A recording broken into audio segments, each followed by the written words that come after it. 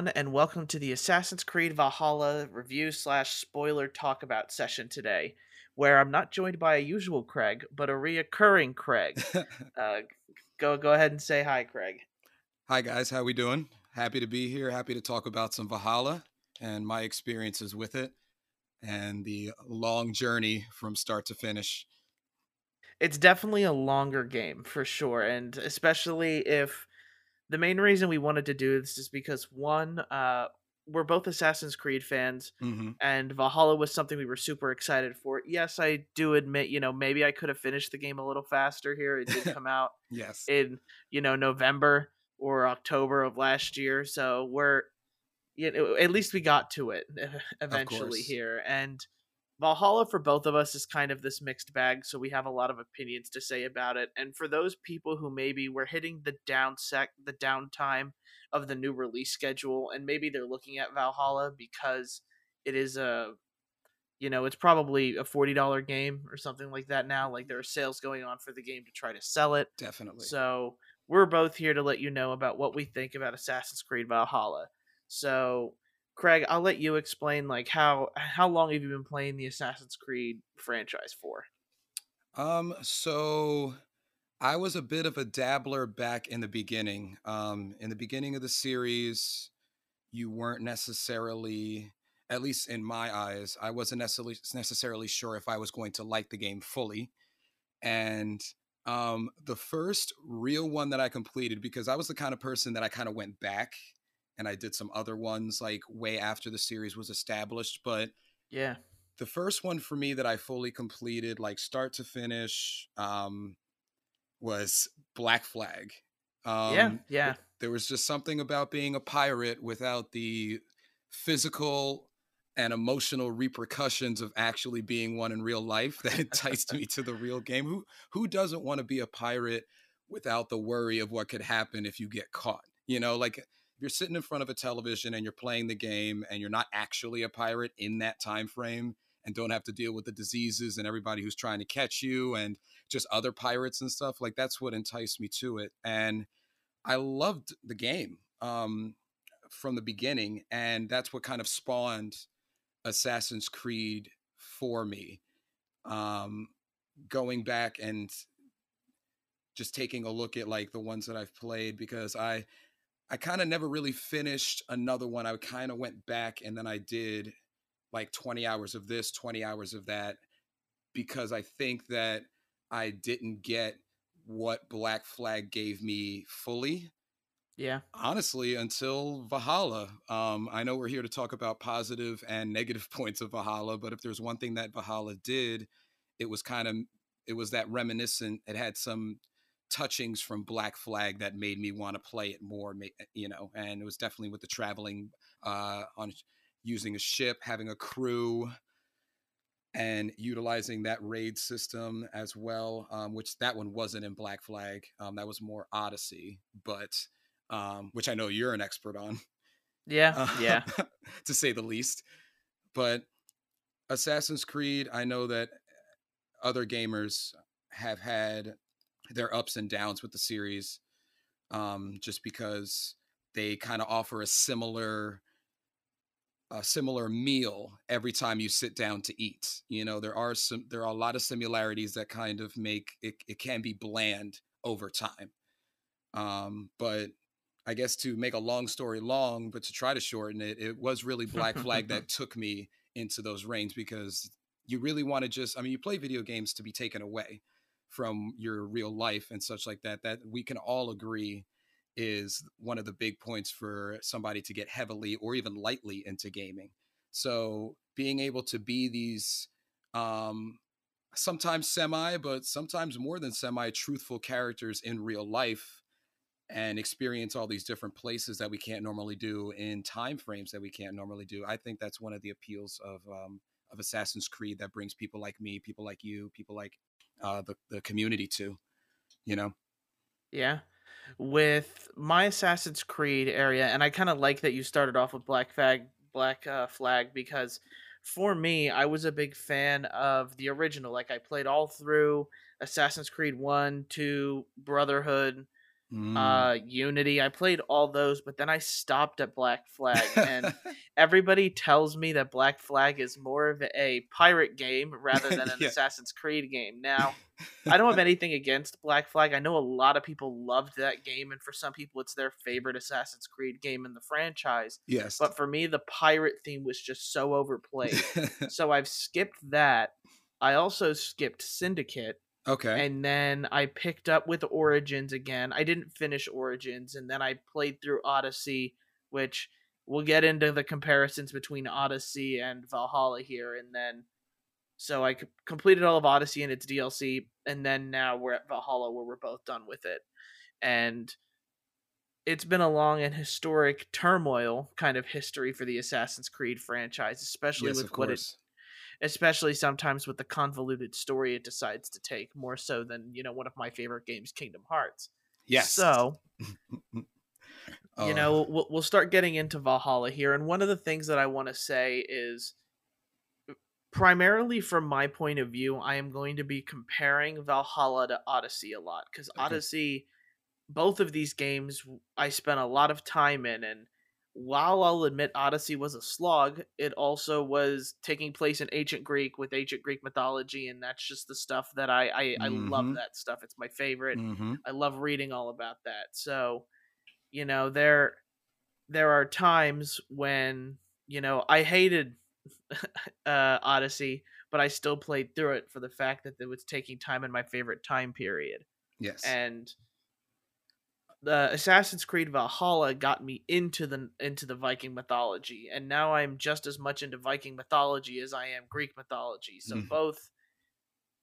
both have a lot to do with getting, get if you want to get into the lore of both of those mythologies, which is good. Yeah. But regardless, we'll get into the game. First, it's going to be gameplay here, which for me personally, before getting into specifics, I think Valhalla does a really good job of evolving from what Odyssey gave, and makes a lot of things more streamlined, a Mm-hmm. lot of things easier, and allows it to be more fun. How was your experience with the gameplay there? Uh, I enjoyed it. Now, when I picked the game up, I wasn't expecting to have that. I don't know why I wasn't expecting the 100-hour experience because, you know, I got an email like every other PlayStation person does that kind of racks down your yearly games, what you Yeah, played the most of and such. And even though Valhalla was one of the last games I picked up when the PS5 came out, that had the most hours on the year for me. yeah, It was I think it was 114 is where I okay, finished. So the gameplay obviously enticed me enough for 114 hours. That being said, there are the mechanical issues sometimes that you have with the particular gameplay. It was faulty at times, it was janky at times, and there was it didn't seem unfinished by any point, but you could definitely see at a game that was that massive and that map and that story that was created that massive that the gameplay did have it had its hiccups, and it didn't deter me from playing the game. Obviously, playing it as long as I had, but over a while, it kind of was like this thing on the back of your head, like, oh, there it is again, there it is again, there it yeah, is again. yeah, One of the main things, I don't know how deep you want to get into the gameplay real quick, but one of the main things is where, and I just know this from knowing about Odyssey, not playing it myself, is the incorporation of raids, which was a similar aspect to what you can do in Odyssey. It just had a different name. Now the raids, you have your Viking crew, you sail on your Viking ship, and you can actually choose between them telling stories or singing about Viking hardships, which was a nice little thing that I thought was nice. But when you chose to raid a location, the AI with the particular characters in the game, like your support system, your group, you could see that they never really had a particular algorithm they were following, and it was evident as you were storming specific areas. That's just one of many, but the gameplay did not keep me from fully playing it and enjoying it I wouldn't say that would be the biggest thing that I would have the issue with. But when you think of, like, I like to be, when you see these development teams and COVID and such like that, and them having to finish these games on time, and then you see these horribly bad mess ups like a Cyberpunk. I'm sure everybody has heard of that game, regardless of whether you play video games or not. Yeah. I understand if maybe they couldn't work out some of the last minute kinks in the armor, so to speak, for the game, but there definitely were some things that you could see that you could be critical about. Definitely.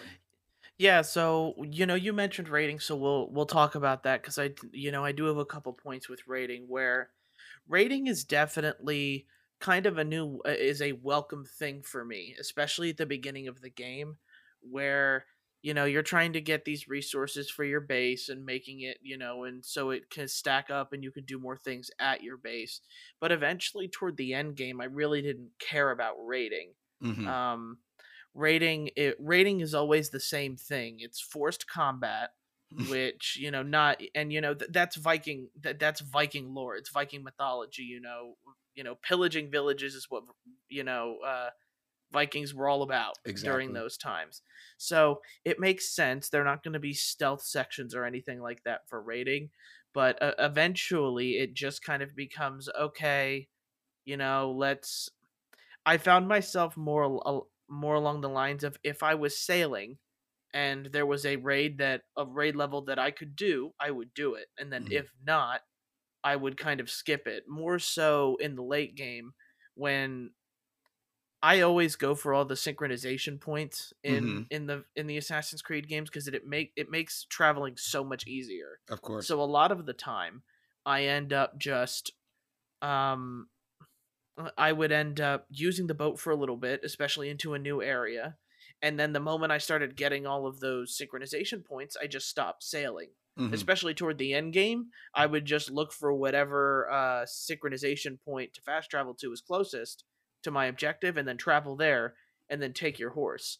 And even at that point, too, you get a horse tamer that Yeah. eventually can make your horse swim Yeah. so you don't have to worry about too deep of water. And then at that point, it's not like Black Flag or in Odyssey where you're sailing over like a huge bunch of ocean. Yes. These are all just very little lakes, Hmm. so that or very little rivers. So at some point, it's just like, oh, my horse will just go over it, and then look, I don't need my ship. Yes. So the rating is a welcome addition, but it definitely toward the end game, I still have raids that I could do and probably will have to eventually.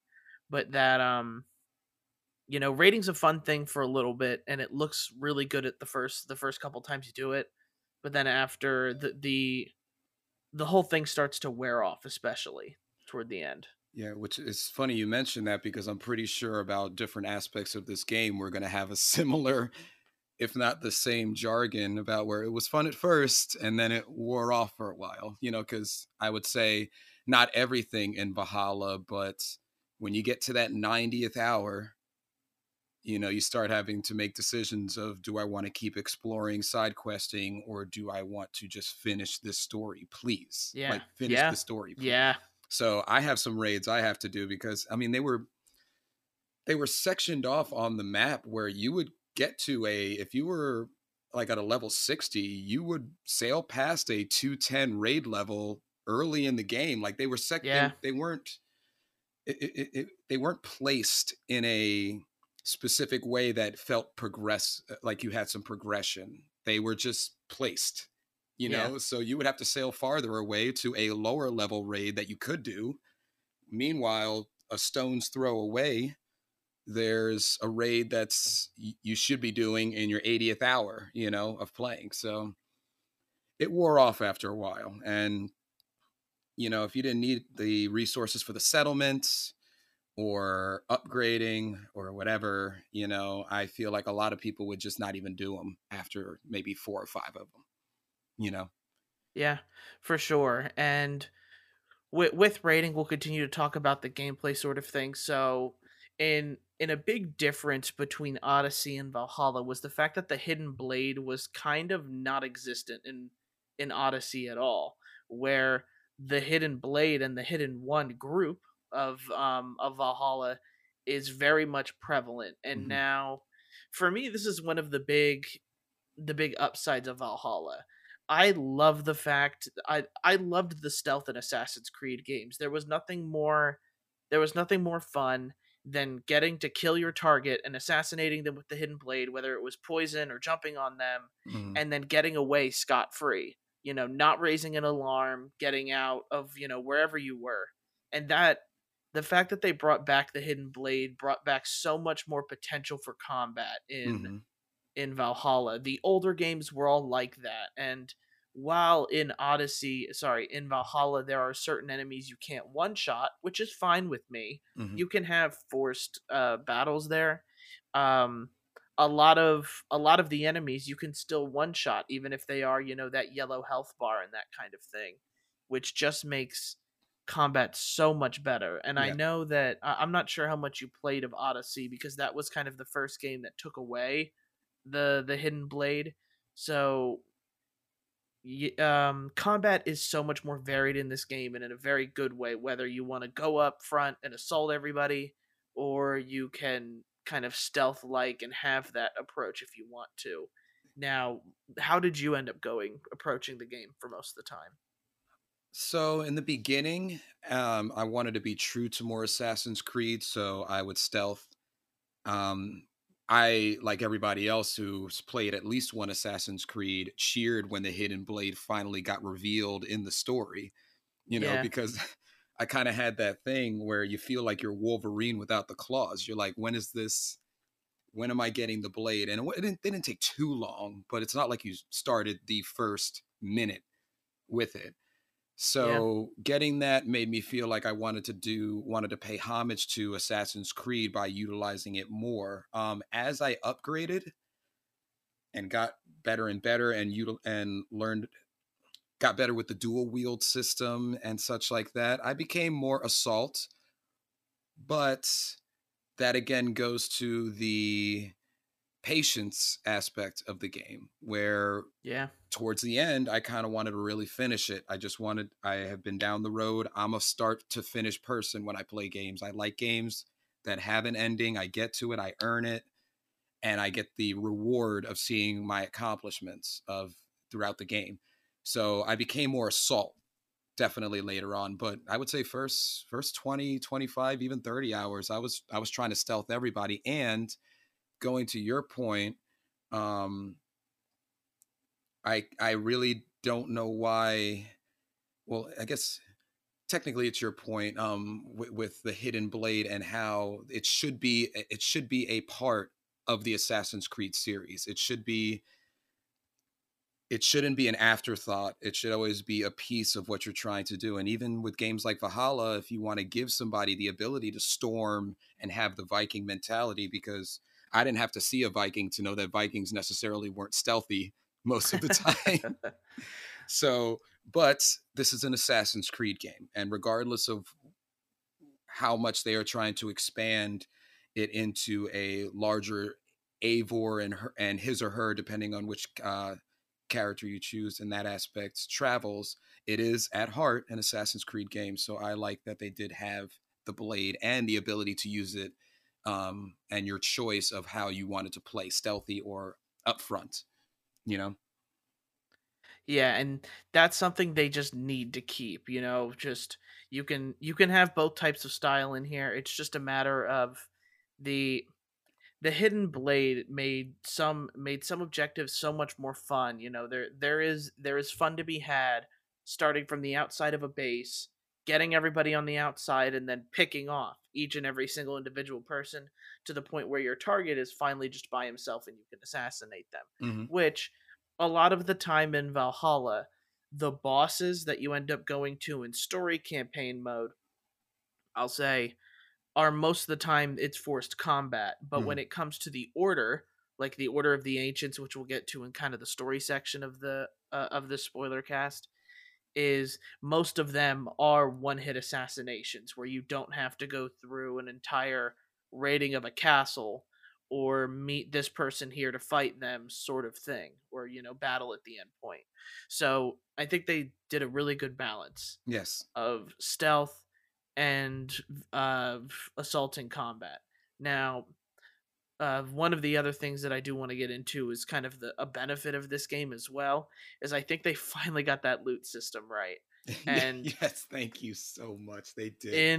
in Odyssey and in Origins, the loot, like, I don't get this current like thing with games, and I get it for certain games like Destiny or even the new Outriders game, where you're constantly getting this loot and better weapons, but at some point it becomes so overwhelming with all the Hmm. stuff you have. And especially in Odyssey, you could have 7 or 10 of the same spear, and the only thing is that it's one slightly more powerful than the other. Hmm. What Valhalla does here is you start off with the one version of the weapon, and then you can upgrade it over time to make it better. And me personally, I think the ingredients to upgrade is fairly easy to get. Yeah, they If you're are. doing if you're doing minimal exploring, you can find a way to make your weapons powerful and can keep up with whatever point you are at the game. And it is so much better than having to search through 50 different spears and 100 different swords in order to get to one that makes sense or Hmm. one that you like. I love the fact that in this game you can, if you'll find weapons along the path, but if you want to find other weapons as well, you just have to do again a bit of exploring. Yes. And a lot of the times when you're on raids, as long as you use your kind of eagle or raven's vision, quote unquote, it's going to highlight gold pieces and it'll tell you, when, and you can see when armor is close or when armor is Yes. going to be somewhere near you. So that was, it's just so much better Yeah. than the grind that it was in Origins and Odyssey. Yeah. Spending your time looking at your equipment for 10 minutes, you know, just takes away from the game, especially if you're not already aware of it. If you're buying, like you were mentioning, Destiny or even the Outriders game, um, choosing Destiny's got that looter shooter. If you're buying Borderlands, you know it's a looter shooter. Like you know what you're getting. It's basically in the genre of that of what you know you're buying. But you can never tell with certain games. And Valhalla, when I started, I was surprised because it actually made you become more proud of the weapon you chose, or sticking with it and not. And if you got a new weapon, you weighed the pros and cons, but you weren't there for a half hour trying to figure out what you're going to sell, which weapons you're going to sell to what merchant.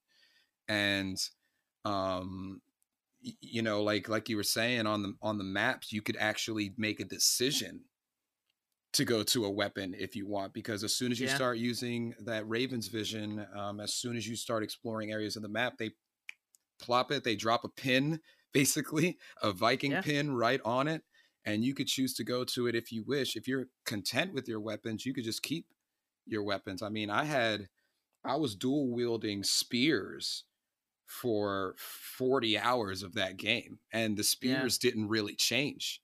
They just both worked together. The two that I had, they complemented each other correctly. And then you had to choose armor wise of whether you basically wanted, I mean, they had the raven, bear, or wolf armor. Yep. And as Yep. soon as you started the game, you could thoroughly understand what it was. If I wanted to travel lightly, I would go with the raven armor. Medium was wolf, and then if I was like trying to go in guns blazing or spears axe blazing, I Mhm. would probably be wearing the bear armor because that's going to adjust. So like that, it just made everything so condensed and manageable. So you could focus on playing the game, not Yeah. managing your inventory. Yeah, one of the things that I liked about that whole system as well, and if you're just starting the game and maybe you're ready to play Valhalla, one thing I would suggest doing is like looking up the skill tree, because it's not going to really spoil you in any way, because for both types of play styles, one, in order to wield two lances, which what I ended up going with, the double lance is just overpowered. It really is, the how fast the attacks are and everything. But in order to do that, you need a skill in order to hold both heavy weapons. So that's going to be something that you need to unlock at some point. A lot of the times I just went axe and shield until I got to that point in the game when I had that ability where I could do two spears. Same. And that's primarily for assaulting. Now, if you're trying to go stealth, there's this thing called the critical strike assassination, where you do a very, and I'm going to put quotations around this, a very mini game like segment to where you just have to make these two lines match up in the red area right before an assassination, and it ends up being a one hit kill. So the fact that Ubisoft had that kind of um foresight to, this is maybe how people want to play. But the only thing is those parts of those abilities of the tree are hidden from you until you get close to them. So if you were to look up a guide, that's what I would suggest doing. Yes. Is especially for those two abilities, because they fundamentally change the way you can play the game. Yes. Whether it's, assassinating everybody in one hit for the most part, or being able to wield two heavy weapons, which definitely makes the combat a lot more fun. It definitely opens it up in a lot of ways. And at some points, I really wish that those abilities were more easier to access, because somebody, and especially if you're somebody who's just letting your level up points auto assign, you may never get to those abilities. Yeah. And at some point you're going to wonder, oh well, I'm power level 250, why can't I wield two spears? And it's because that part of the map is either hidden from you, or the auto assign really doesn't go anywhere near there. So that's why I would say it's just a tip, is to those two abilities I find are so essential to making gameplay more fun and lasting. So just stock up some points and get to those abilities as quick as possible. It makes the game a lot more fun. Yeah, and to piggyback that one hit ability, you also want to pursue the multi assassination as well. Yeah. Not only does that look cool, out of all the animations in that game, I could watch you jump, or if you're, I guess, coming from a higher elevation, or if you're going behind, I can watch the assassination of the target that you have. The ability allows you that if there is a guard or another enemy in the vicinity, you can chuck an axe at the person's face and basically do a dual assassination. So if you're caught in that spot where two people are hanging really close together, you do have the opportunity to kind of just extend your assassination capabilities. And it still looks, if I were to do that right now, I would still feel the same way as the first time I saw it. It's a nice animation, It is. but it helps also fundamentally with the game too. Yeah, and speaking of animations, like the brutal kills in this game, I just wish there was a little bit tiny more of. Like, after every big enemy that you go on and fight head on, you can take their. All right, you can take their weapon and you do some sort of kill with it, whether it's chopping their head Mhm. off, strangling them with their own mace, or like taking a lance and throwing it at them, that kind of thing. So the brutal kills I just wish were a little bit more often, just because sometimes after a big long battle you just want to end it off in some cool way. Yes. And sometimes, especially if you're not facing like a tough enemy at the time, you just kind of kill that enemy and walk away, and then Yeah. and then your stealth's back, that kind of thing. It gives you a nice fatality kind of thing, Yeah, yeah, finish him, like that kind of thing. yeah. Definitely. So I'm looking at through more of my notes here. It kind of is just the same old stuff. Another thing with it is, the Assassin's Creed maps are just so huge Yes. that it really gets overwhelming, especially if you're somebody who, like, you first get to England and you look at that map and you go, okay, this is a lot. Yeah. This is, and you can get overwhelmed, and that can be a part of the game that you really don't want to get into, or it can kind of scare you off from playing more. Definitely. Um, for for the most part, the map isn't as varied as it is in Odyssey. It's not as big, of course, but you've got tiny biomes throughout England there. The upper north is super snowy, as expected. The middle is kind of this marshland area, and then the bottom half tends to be a lot more open plains and that kind of thing. Whereas Odyssey, it was definitely a lot more varied, where it was a lot more mountainous Hmm. and a lot more, varied weather, whether it was raining, snowing, or all different types of areas to go through. So, the map's all right, and I'm not sure if you have anything else to say about it gameplay wise. Um, I'm gonna go with all right as well. The map itself can be overwhelming, and depending on how much time you spend in Norway, you could get into that map and feel overwhelmed because Norway didn't feel like a quick intro. It was designated as the intro for you to kind of Yeah, get you used to traveling and what you would have to do exploration wise and such like that. But you get to England and you're just like, oh. And it was quite evident when you were trying to go throughout the gameplay and get all these factions on your side, all of these sections and these areas that are run by a specific person or a group of people. You would get to one, you'd finish, and then you were kind of fully aware as you were going through them how big this map actually is and how long it's going to take you to get to the final area of the game. Not to mention, there's other areas you can explore as well. hmm They really left. They really let the world be your oyster in that aspect. But whew, after a while, it kind of got a little bit. I wouldn't say bland, but it just got a little bit overwhelming. yeah. All right. So with that, is there any other kind of gameplay thing you want to talk about? Are you ready to get into the story? Let's get into the story. Let's definitely get Okay, into here the we go. story. So before we get into too much of the story here, I am going to kind of preface how the story works in this game. So again, you act as Norway is kind of the intro. It's not very big. It is sort of big, but it's meant as the entryway until you get to England, where everything kind of starts.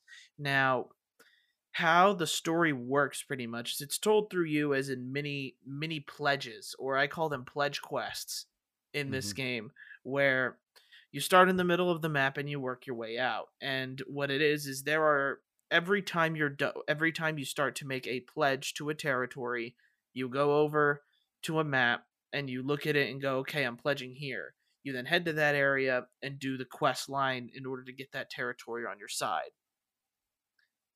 Another part of it as well is hunting the Order of Ancients down, which is just, if I'm gonna sum it up very quickly, they're introduced in Odyssey, and they are a bad group. They work with Templars, who are kind of the bad organization in this game.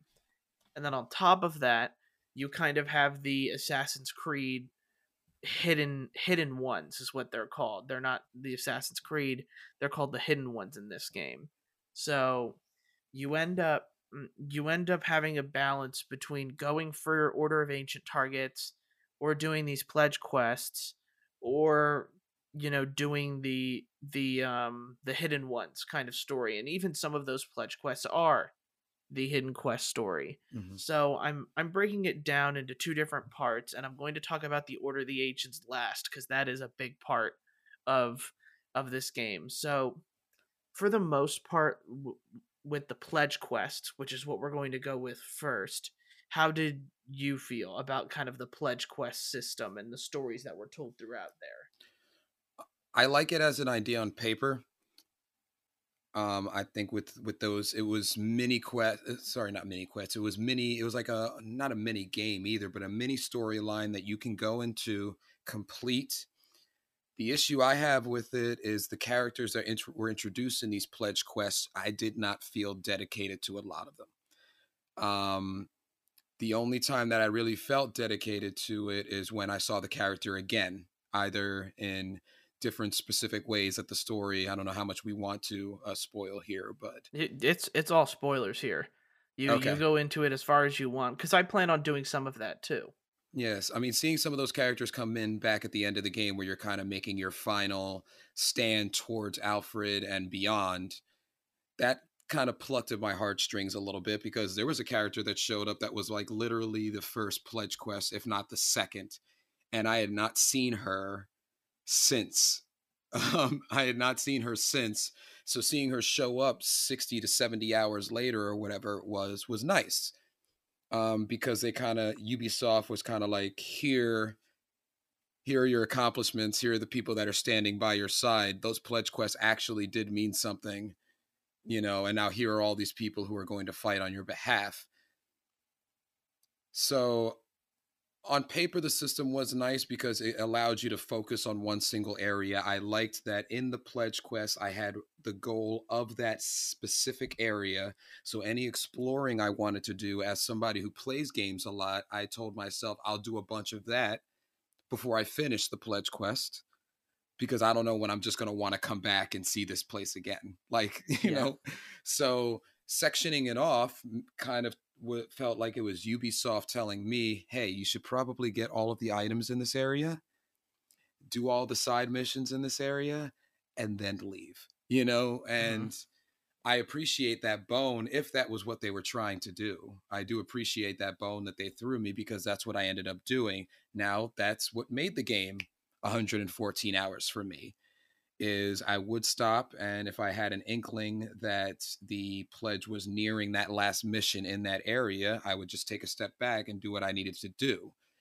But that also goes along the lines with how I play games. I play like that. I want to make sure everything's done in an area before I move on. So to each their own in that aspect.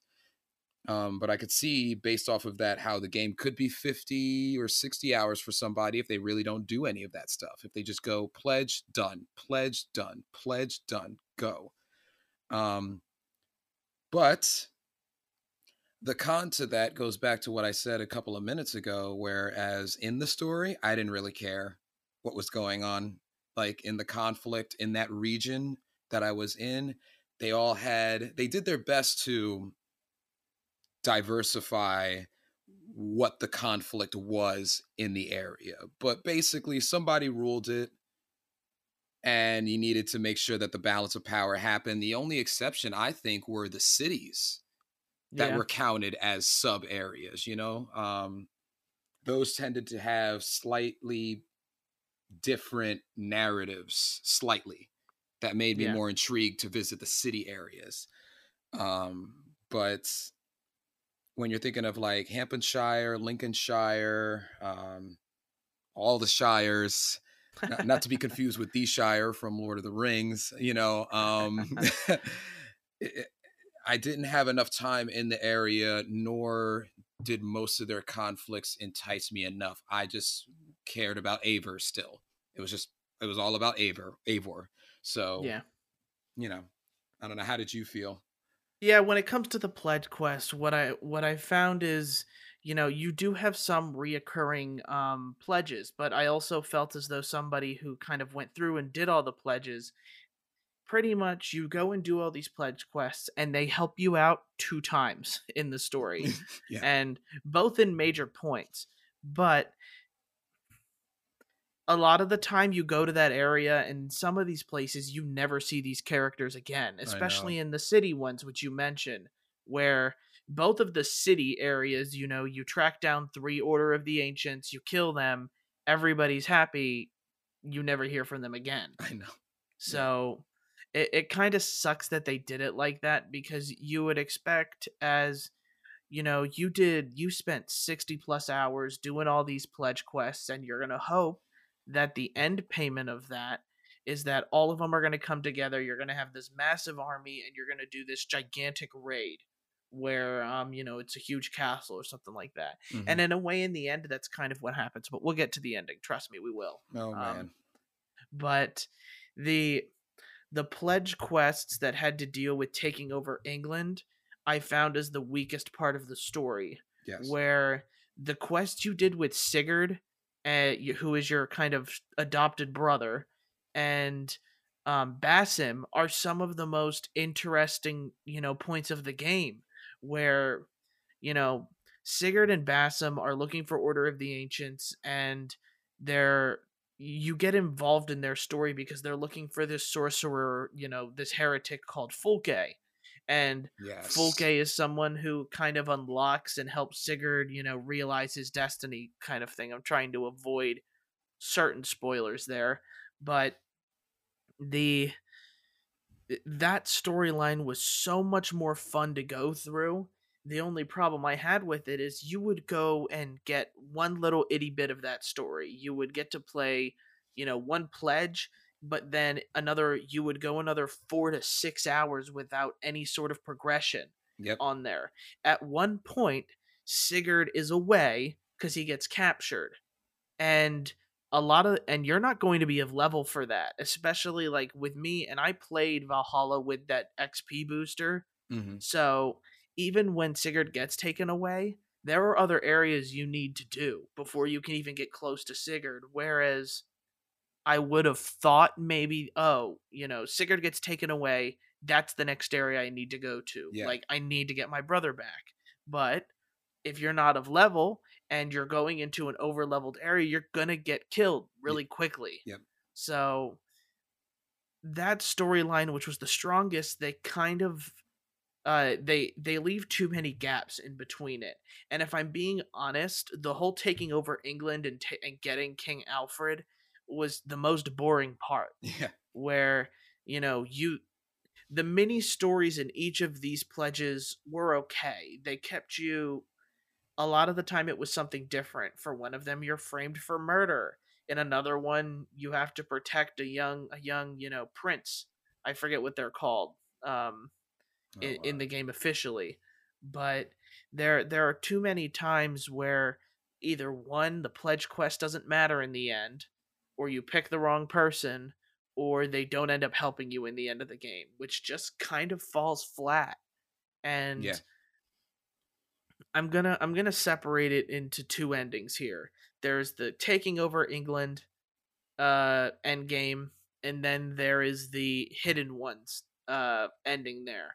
Both are two different endings. Now, if you've never played Assassin's Creed, what it is you take control of a person in present day who is playing through the memories of that particular character you're playing as through the Animus.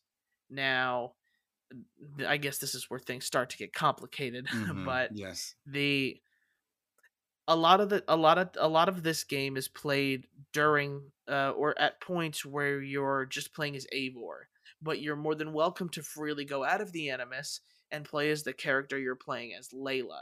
Where I won't get too much into the story, but the Layla section is really really um kind of ignored in this game, where in Origins and Odyssey, Layla was kind of a more central focused, where they would literally kick you out of the Animus at certain points, especially in Origins, to kind of further develop Layla as a character. And in Odyssey, that's you only, I think, ever get kicked out of the Animus once before the end game starts to happen. So overall, that's what makes this such a mixed bag for me.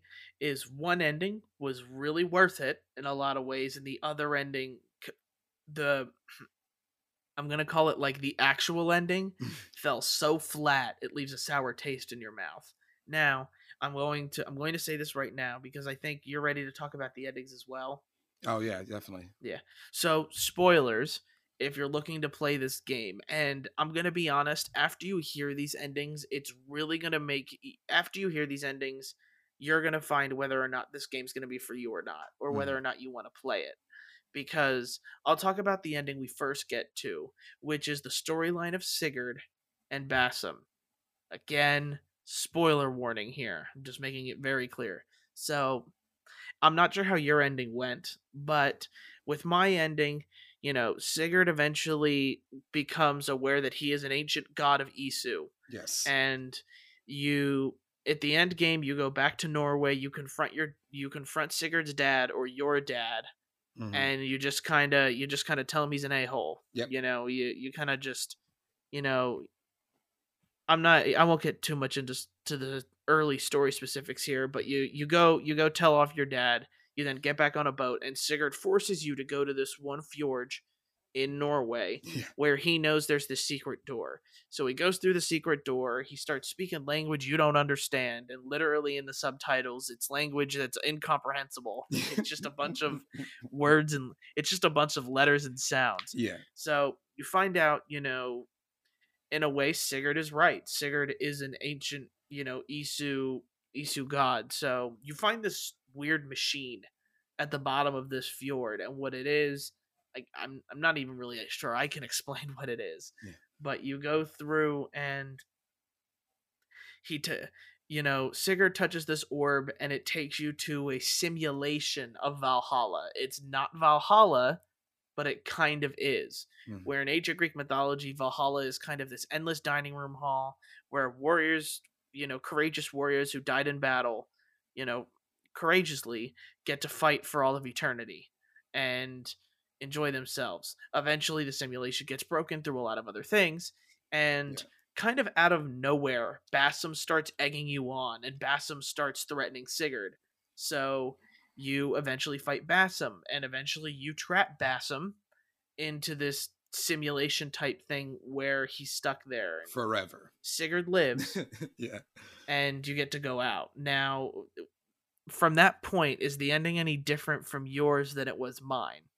So for me, I didn't really have a change from what you described in terms of that ending. I really enjoyed the satisfaction of Bassam becoming that antagonist at that part and trapping him in that contraption forever was definitely worth it after the entire time you were playing. In the beginning, they allude to you that you shouldn't trust Bassam fully, which was a nice definitely a nice foreshadow, because at that point you kind of see like, yeah, I really shouldn't have, I guess, based off of like how the story's going.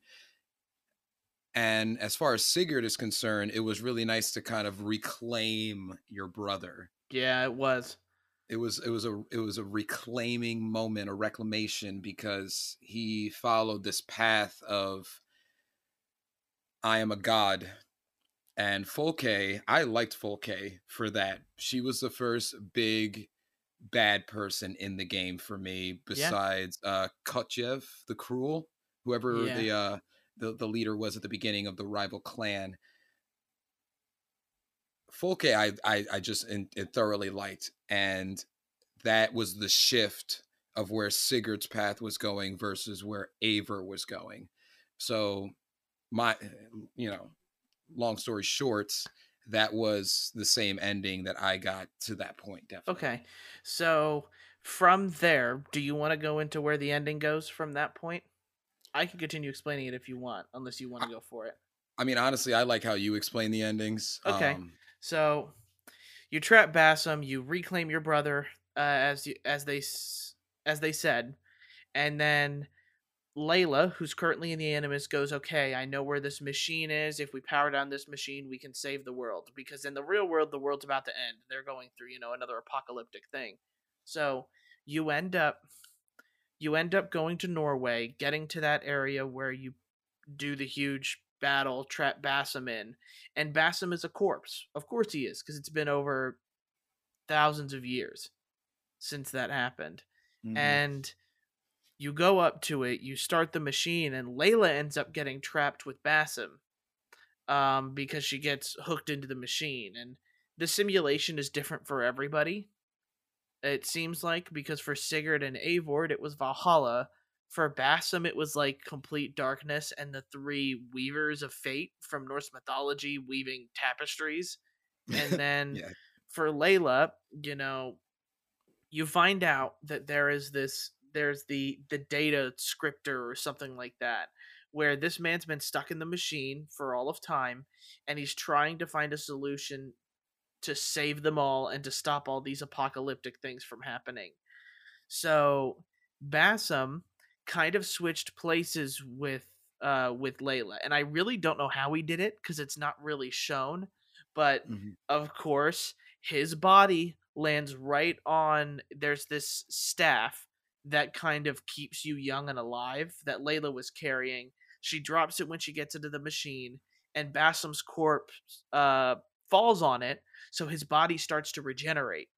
And he mentions that before you go back to the base in wherever they are, Greenland or something, for wherever Eivor was buried. You know, he says that at at Lethia or Atlantia or something like that. This was planned. They planned this, and Bassam completed his mission, or at least whatever it was. So Bassam pretty much takes the role of Layla now, where everybody's like, "Whoa, like what's going on?" Layla is now trapped in the machine, and Layla doesn't want to get out of the machine because she's trying to figure out the solution to save all of humanity. That's what Layla's doing while she's stuck in the machine. So you end up finding yourself right at that end point. Bassam's like, "Oh, I want to speak to our leader, like the Assassin's Creed leader, because Bassam's part of the Ancient Ones." And from there, the two sidekicks that Layla kind of has, and they're pretty forgettable because I don't even remember their names, um, go to get the boss, and it stops there. Bassam then goes into the machine, and you pick back up again as Eivor. That's kind of it Y- for that story. Yeah. Uh, Um, I I, really don't know what the ending with Sigurd was supposed to be, if I'm being honest, because I feel like there's a bad ending where Sigurd dies. mhm. Just because you kind of make choices that either piss off Sigurd or make him happy, and he kind of becomes a dick in the Yeah. in the halfway Oh, point yeah. Oh, he definitely does. where you're kind of like, "Oh, like I don't agree with anything you're doing or saying, and I'm gonna go against it because you're the player as Eivor, you can make that decision. I went against it, and I had made early choices to help like gain Sigurd's favor. So if you're looking for that ending, you won't get it from either of us." um, Yeah. so Bassam now hops back into the Animus, and now you're pretty much at the point where you can start the raid and try to and do the raid on King Alfred in ways. So you mentioned it as well. Your first battle with Folke is kind of the one point where you get a bunch of your allies to come help you, and that was a fun battle because I I loved Folke for what she did to Yeah. Sigurd. Yeah. So and that fight was so worth it. Like that was such a Yes, it fun was. fight. She's hiding in shadows. She's taking out lights, and then she tries to escape. But your Viking brother would end up cornering her, and you have kind of a classical one-on-one battle with all the Viking people, surrounding you. And that was such a cool final battle Yeah. in that aspect. Now, the final battle of the Pledge Quest storyline is the biggest fault I have with this game. So, in a lot of ways, it starts the same way as Folke's, where you gather up an army, you start doing these like little things to hinder him out, King Alfred, and it's finally time to attack his base. So you start attacking the base, you're raiding, and his his lackey, I'm gonna go, just says, "Oh, he's not here. You have to fight me instead." So you Hmm. fight him instead, and he either one, you kill him, or two, he kills himself Yes. to not give up King Alfred's location. And if you don't do the Order of the Ancients, that's how that story ends. Yeah. King Alfred gets away, and you're like, "Oh, now what?" Okay. Yeah. Because the game then tells you that you can start going after the Order of the Ancients. And I hated this decision. I can't Hmm. tell you how much I loathed it. So before I get too far into it, what did you think of everything before that that part? See, I have a similar take to what you like. Folke, perfect. I was a huge fan of that battle too. Just to go back to it really quickly, it was different from the norm of what you were doing because you were trying to. She was so crafty and in her own way stealthy at times Yeah. that it just changed completely how you were fighting. And even the boss fights that you utilize that you had to go to up until that point did not have any of those mechanics in there. So it was awesome. It was awesome. Like if that was the final boss or the second to final boss, it would have been fantastic. Yeah, it would have. Um, Fighting to chip away at Alfred after you've been already basically chipping away at Alfred by doing all of these subquests in these areas was really what hit the snooze button for me Yeah. in this part of the game. I'm expecting this showdown. I'm expecting a cutscene to stop gameplay 15 minutes into fighting where you see something that makes it all worth it, and then you go back into fighting, and then another cutscene happens 20 minutes later, and then you see Alfred over here and you run over. Like I'm expecting this like grand firework display after Yeah. all that you have done, and it was just so lackluster in comparison. And you're right, if you don't complete the order, if you don't kill all of the people that you're supposed to kill throughout the game, it kind of is just like, okay, and what else? Like tell me Yeah. more, you know? I think that the decision, and I don't want to take too much from what you're going to explain as well, like further, but I think the final decision, if you do complete the order, at least up until the point that you need to, of what Alfred ends up being, is okay, and I think it's poetic, but I wanted a Viking ending, Yeah, like a Viking ending, you yeah, know? you want to burn whatever castle he's held up in this grand spectacular battle. And Mhm. what I hate about it is that the Order of the Ancients throughout your entire playthrough is not really something where they go, "Oh, you have to be doing this." This it's optional. It was Yeah. optional in Odyssey, Mhm. and they make it optional here, where I think that decision was really poor. Mhm. They what they should have done is at the end, pretty much at the second to last, part where Bassam then goes into the game, they should have acted like that was the end game. Like, okay, you're done. And they should then start telling you go and finish the rest of the Order of the Ancients and then come back to try to take over England. And while that is a bit more of a slog for everyone to do, trying to phase the Order of the Ancient as this quote unquote optional thing doesn't work No. because in the end you have to kill all the Order of the Ancients to get a bit more of a satisfying ending to it all. Mhm. And to me, that's just so poor in Yeah. storytelling. Where in storytelling is imagine reading a book and you're you're left at the same point where you're trying to kill, let's say it's a revenge tale, you're trying to kill you're trying to kill the person that wronged you, and at the end of the book it turns out that he escaped, and that you have to read an optional other book to get some sort of closure out of that, because in a Mhm. lot of ways video games are like movies and video games are like storybooks. You're supposed to have this ending that either one, cliffhangs you till the next game or the next book, or two, gives you that ending. Whether it's Yeah. satisfying or not, it's up to the person who reads it. But the fact that the order is something that I didn't focus on the order. I did a little bit of it in the beginning, and throughout the story you kill people of the order just anyway. Yeah, like But naturally. Yeah. yeah, but I just wanted to get to the end of that 60-hour, 100-hour story, to the Yeah. point where it's just like, okay, I want to be done with this game. Like this is the problem with long games, 100-hour plus games, where I have no problem putting 100 hours into Persona 5. And because that is the story is constantly coming in and it's constantly giving you something new.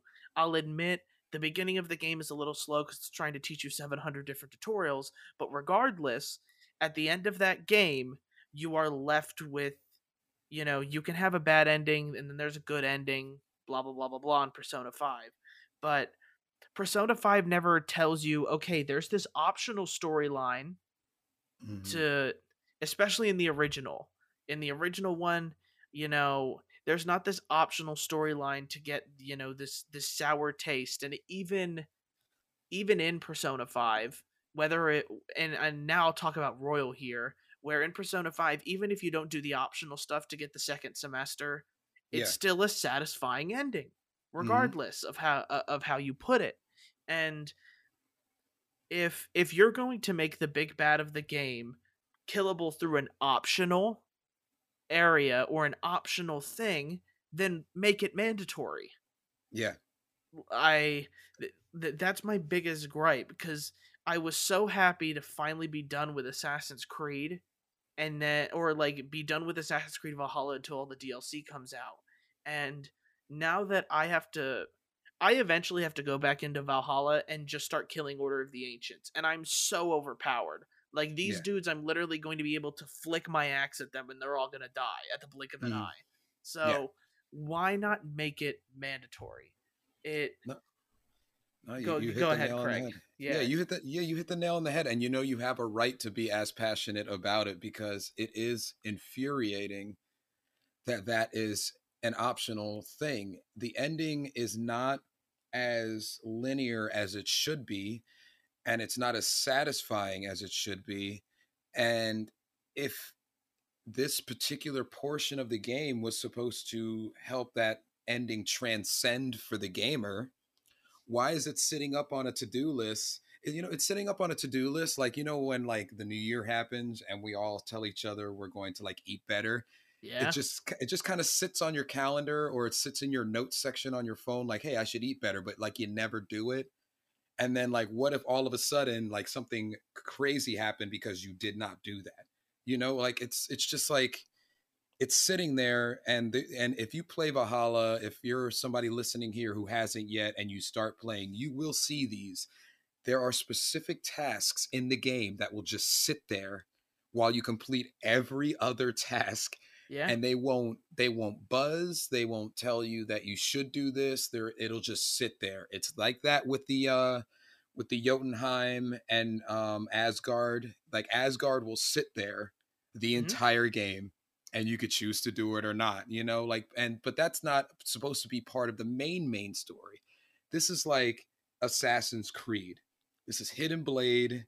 This is, you should have to kill a specific target, group of targets, and they don't emphasize it enough. They shift the emphasis and keep the emphasis on the Viking simulator, Yeah. which, I'm being derogatory there, but it is. Yeah, no, Um, you're not wrong.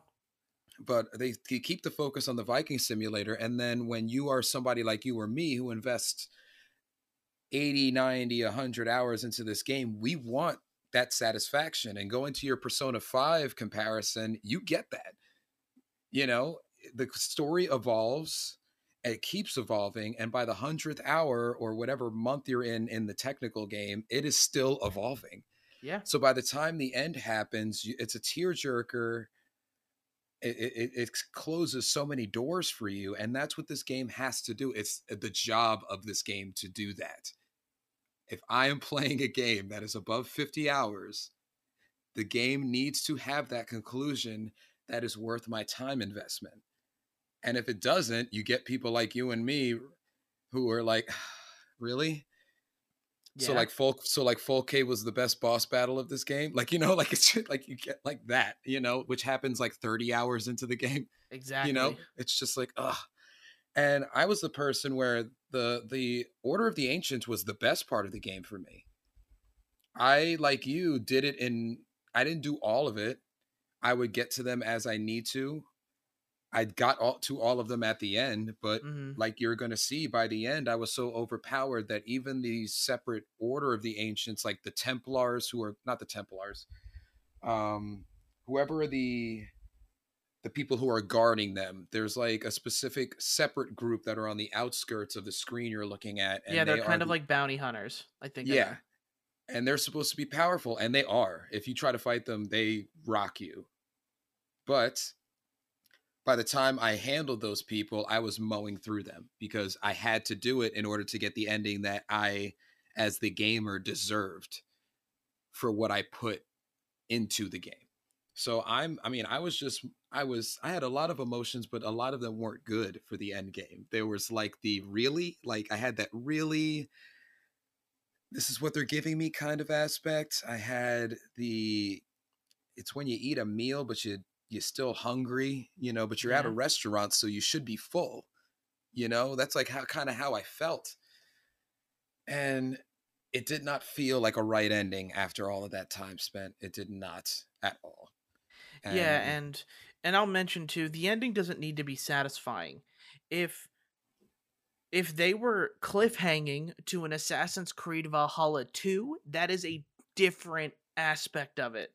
That is true. a but that's not the way they phrase it. It's not like, it's not this crazy long final battle where you're left at the end of it going, "Okay, I'm ready for Valhalla 2." Like that's not how they, phrase the end this vanilla ending of Valhalla. Hmm. And I would forgive them if Valhalla 2 was something that they were working on. But when you find out who the final character in the Order of the Ancients is, you realize that wait, this isn't this isn't something in Valhalla 2 that's going to happen. This is something that I could have completely skipped over Yeah. and never have touched in my life if I didn't need to. And that's that's just what I don't get. Why try to say, like, the game spends this time making you hate Folke and you finally get the satisfaction you want by fighting her. And I do have to admit there isn't a lot of build up toward fighting King Alfred in a lot of Hmm. ways. You literally see him like kind of two times in the story. One where there's the negotiation of prisoners, where Folke convinces Alfred to take Sigurd and start doing all the experiments on him. And then the other point is when you actually go to help him, quote unquote, and then he ends up betraying you. So Hmm. there isn't this huge there isn't this huge build up. And in a lot of Assassin's Creed games, there's kind of this bad guy behind it all. And in this, you realize that the bad guy killed your family or has been terrorizing the city or something like that. So you want this final battle. You're ready to end it. And Origin and Assassin's Creed Origins and Odyssey did this right, where there is a satisfying like final battle kind of ending sequence to it, where Valhalla doesn't do that, and I just don't get where they decided that making the Order of the Ancients the an optional thing at that point. Especially when the person you want to battle and want to face is hidden behind, oh, there's more objectives you have to do. Um, Exactly.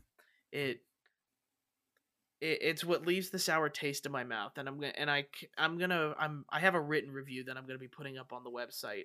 But the ending is paramount to any movie, to any Yeah. video game, to any story, anything where you're trying to evoke an emotion.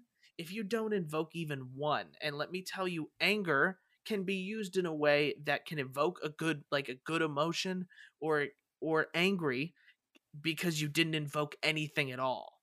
And that's Exactly. what that ending does. It doesn't invoke, it leaves this, oh, there's more to do. And and that's my biggest fault with it. And I know we're going on it for a while, but that's literally going to be the point where for a lot of people, that ending of the game is going to make you regret the time you spent with it, Yes. especially if you're looking at it, especially if you're an avid gamer where Hmm. you buy all the new games. So yes, it took me a while to get Valhalla done, but that's because I was too busy playing the new Call of Duty, the new this game, the new that game, the new whatever game was next on the list.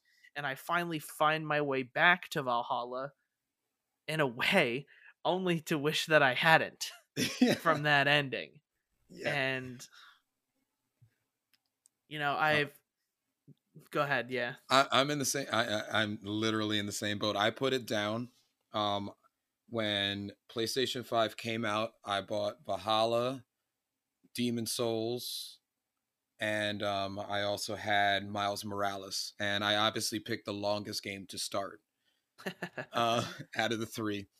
And I put it down relatively 10 hours before the ending just because new games were coming out. I got sucked into Immortals Phoenix Rising. Yeah. I got sucked into a little bit of Watchdog Legion just to get started, but then my wife ended up playing it more.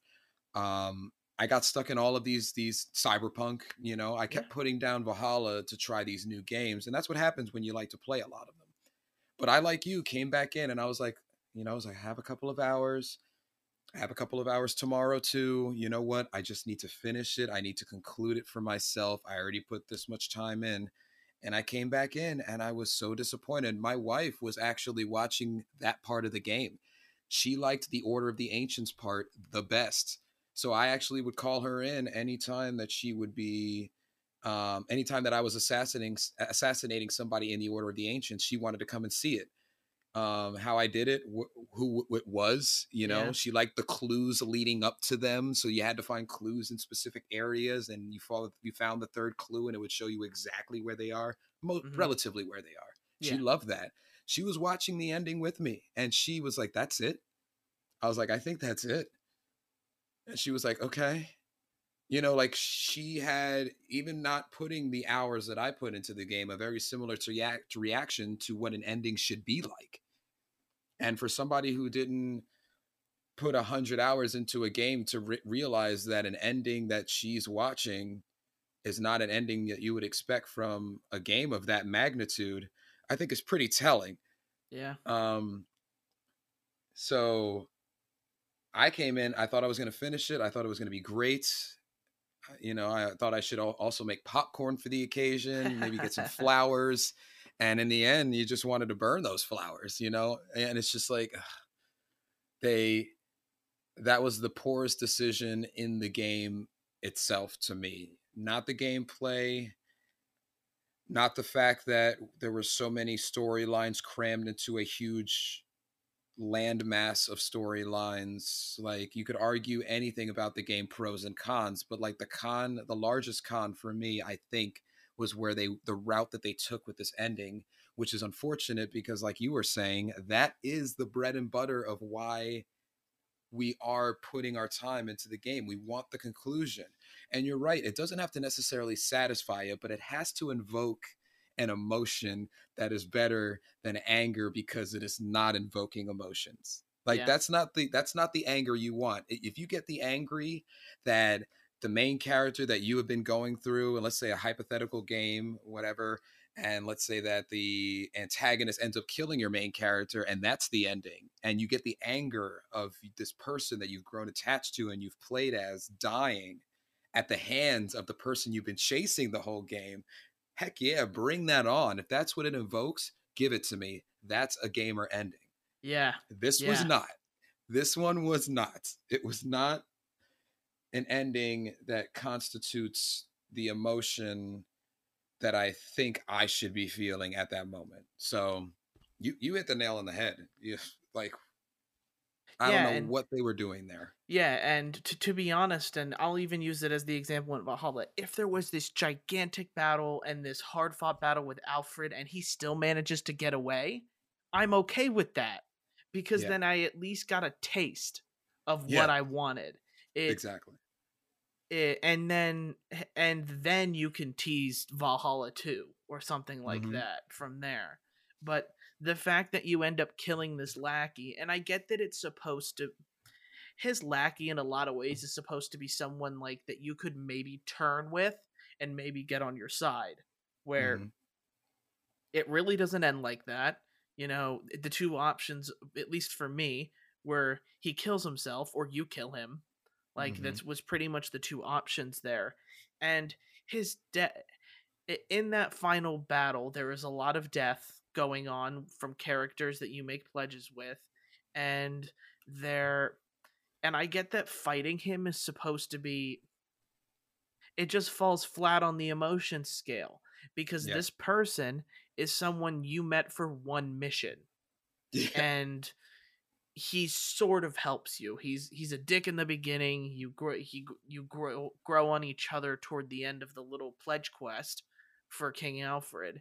And that's just, it would be different if Sigurd ends up being a, you know, the if Sigurd was the last person you fought and still didn't get to kill King Alfred, but let's just say Sigurd was in lines with King Alfred the entire time, and you build up that storyline to where that betrayal is a huge surprise, and you either are forced to kill him because he's siding with the Order, or because it goes against your entire clan way. Like, there's a way that this story works. There's a way that you can make it so King Alfred gets away, but you need to have that final battle that's somewhat emotional evoking. Yep. And this guy, I didn't care for. No. He could have lived. He could have killed himself, or I could have killed him, and I would not have felt one or two ways about it. But Yeah. that's not what they did. And it's, if that's the emotion that they were going for, was this guy is supposed to invoke an emotion, they didn't do a very good job. They needed to introduce that character maybe earlier on and grow more of an attachment to him as a friend. And not to mention, with King Alfred not being in the picture, in the history books, he is in the picture. He is like, he's not even really that necessarily an antagonist in the history books. He is more of a guy who unites Wessex. Like, so they're taking, and I know they like to be historically accurate with their games. That's one of the appeals of their games. Mm-hmm. But you take a guy who's actually in real life, he can be seen, at least in my social study history classes, as a protagonist. You know, he could be seen that way, and he is more so seen that way. So you're going to take this guy, you're going to make him an antagonist for your game. You're not going to give much camera time to the guy to make me feel like I want to hate him. And that's fine if, when it comes time to face him, I need to feel it. Yeah. I have to feel some sort of energy. I need to feel some type of way about this gentleman other than the 5 minutes you've shown me of him, you know, regardless of whether he is directly facing you, or, like you brought up a good point, like even if he eluded you, but there was a big thing, a big battle and a big cut scene and all of these things that kind of led to the eventual eluding you, and then the teaser for either DLC or not even DLC, but a Valhalla 2. Yeah. You know, they need to take a step back and look at something like God of War in terms of getting people excited for the next God of War, you know, like, you know, not to bring a whole new game in the mix, but every time you finish a God of War, especially the latest one, you were like, okay, I can't wait. Like, you know, like you wanted the next one because there was that cliffhanger. And if you're going to have Alfred escape, then have that cliffhanger and get people excited for the next project that comes out. But it just was not a good last 5 hours, 10 hours of the game. It just was not. Yeah, so I know we're kind of running in circles here with the ending. We're going to go ahead into our final thoughts here with the game. So you can take it as this from my perspective, and it could be different for both Craig and I here. But for me, the gameplay is good enough to make you enjoy playing the game and going through the game and doing these pledge quests and finding out more about Sigurd and his destiny and whatnot. But the combat and the gameplay can take you only so far, to the point where if you heard the podcast and would still want to play Valhalla, you know what that ending is. So you're a bit more prepared than we were for the ending you get. And maybe you're a bit more prepared to the point where you get to the farthest point you can in the Order of the Ancients. You do that, and then you finish up the Order of the Ancients. And there's this one big spectacular kind of flurry to it. And that could end up being a more satisfying ending for you than it was for us. But there are so many gaps between the good story and kind of the separate stories, to where it really makes it hard to recommend this game, because it is a 60 to 100 hour investment. If Assassin's Creed Valhalla were 10 to 20 hours easy, I would say, yeah, give it a good play. You know, it would be worth it for somebody to invest that amount of time. But you, who invested 100 plus hours, me, who at least invested 50 to 60, I would have expected more out of that ending, of just Hmm. in general, and to not have the ending I want be optional. Yeah. Uh, I agree.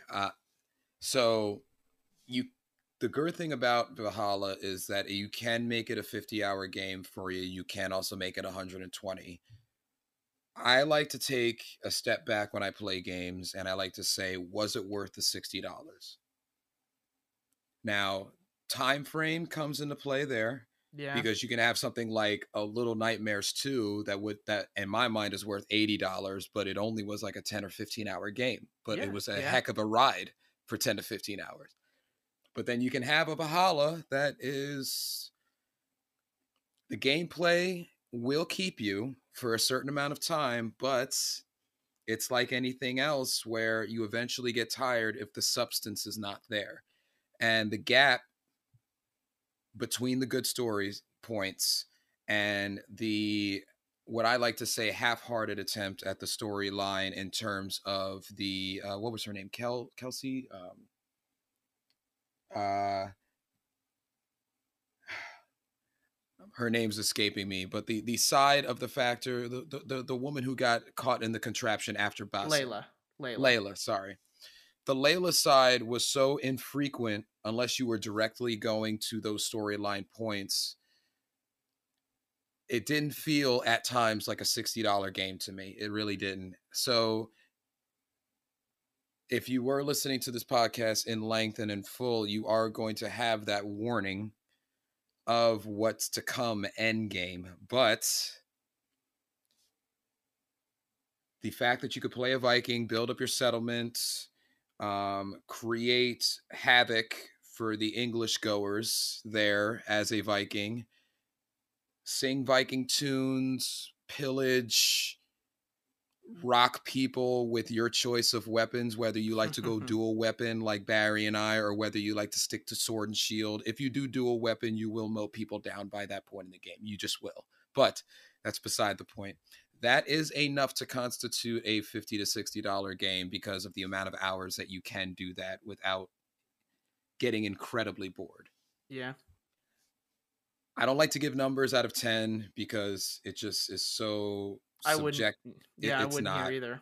It's not really a good point to do that. I've noticed over the years when I like to talk to people about games. So it's, you know, grab it if you hear the ending that we spoke of and you still are not, or if you're going to take steps to make sure that ending doesn't happen to you the way it happened to Barry and I, then by all means grab it. You know, there's nothing like being a Viking. It's like I said earlier about being a pirate. You're not going to wake up a pirate in real life and have to deal with real life pirate problems or real life Viking problems. So grab it. I say grab it. But if you're not excited to have a lackluster ending after putting the amount of hours like as a Barry or myself have put into it, then I would say try Odyssey and get full fulfillment. Like, Yeah. Yeah, and that's not to say Odyssey isn't super overwhelming, because it is. Odyssey was a slog to get through, but I'm in love with the time period, and that's kind of a different reason to finish that game. But Valhalla is going to give you it's going to, if you end up liking it enough, you're going to want to learn more about the Viking history and watch the Viking history TV show, which I'm going to say right now, it's actually a good TV show. It's like Viking Game of Thrones. It's pretty good. So, you know, I'm gonna say this game was worth it despite it, because one, it showed me the love for kind of Norse and Viking mythology that got me into it, and if a game does enough to get you into more of their lore, I think it's done enough to make it worth your time. But yeah, and Craig says it right here too. You've now listened to this podcast. You now kind of know what this ending is going to be. You can prepare yourself for it. I just think, as for both me and Craig, who didn't expect it, and for both of us who are used to more satisfying or gratifying endings in a way, this is just what just left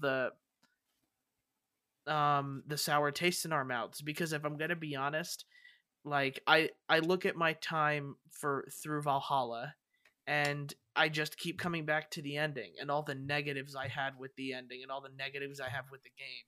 And Valhalla reviewed fairly well amongst a lot of critics. And whether, reviewing and stuff, there's a lot of things that go into that I won't get into in here. But I just don't think there was enough people talking about the fact that the order is optional, and if you want to get a better ending, you need to do that optional stuff. And if you do it throughout the game, it's going to be a lot throughout your time with the game, it's going to be a lot easier to do and a lot easier to achieve that ending you want. So, it feels weird ending a podcast like this, because we Yeah. both are kind of in this we're both kind of in this weird area where we liked certain aspects of the game, but the ending continues to bring us to the same point where the ending was so unforgettably flat and boring. It just makes me think about all the negatives I had with the I game. know. Yeah. I mean, So, it's $40. Go out and get it if you're gonna get it. Get it now. I think it's $40 right now. So yeah. I would do it if you're going to do it, even after our ramblings. I would say get it now while it's 40. Yeah.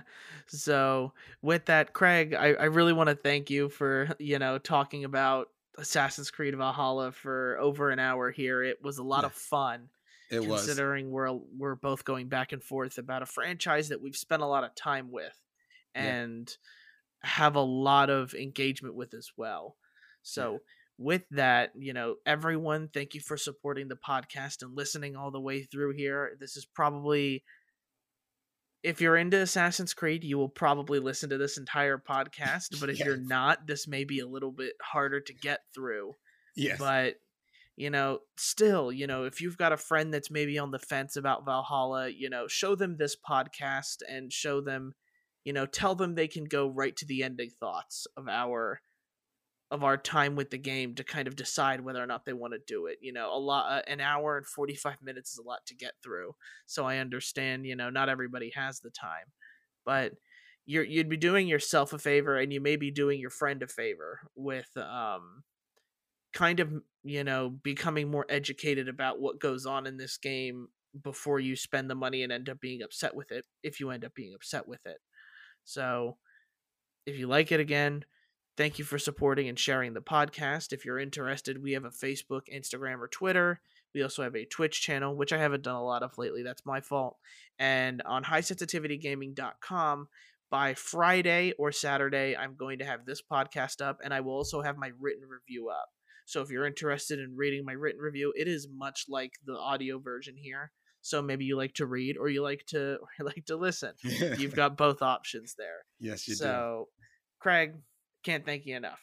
Hey, thank you so much for having me. Very nice to talk about this game, and Yeah, always nice to be on the podcast. yeah, and we will continue to have him on. Craig's such a fun guy to have on, and he plays a lot of the same games we do, and it's a lot of fun to have a discussion about games, because not everybody has the friend group in order to have these discussions about games. So, with that, we'll catch you next time. See you guys later. Bye.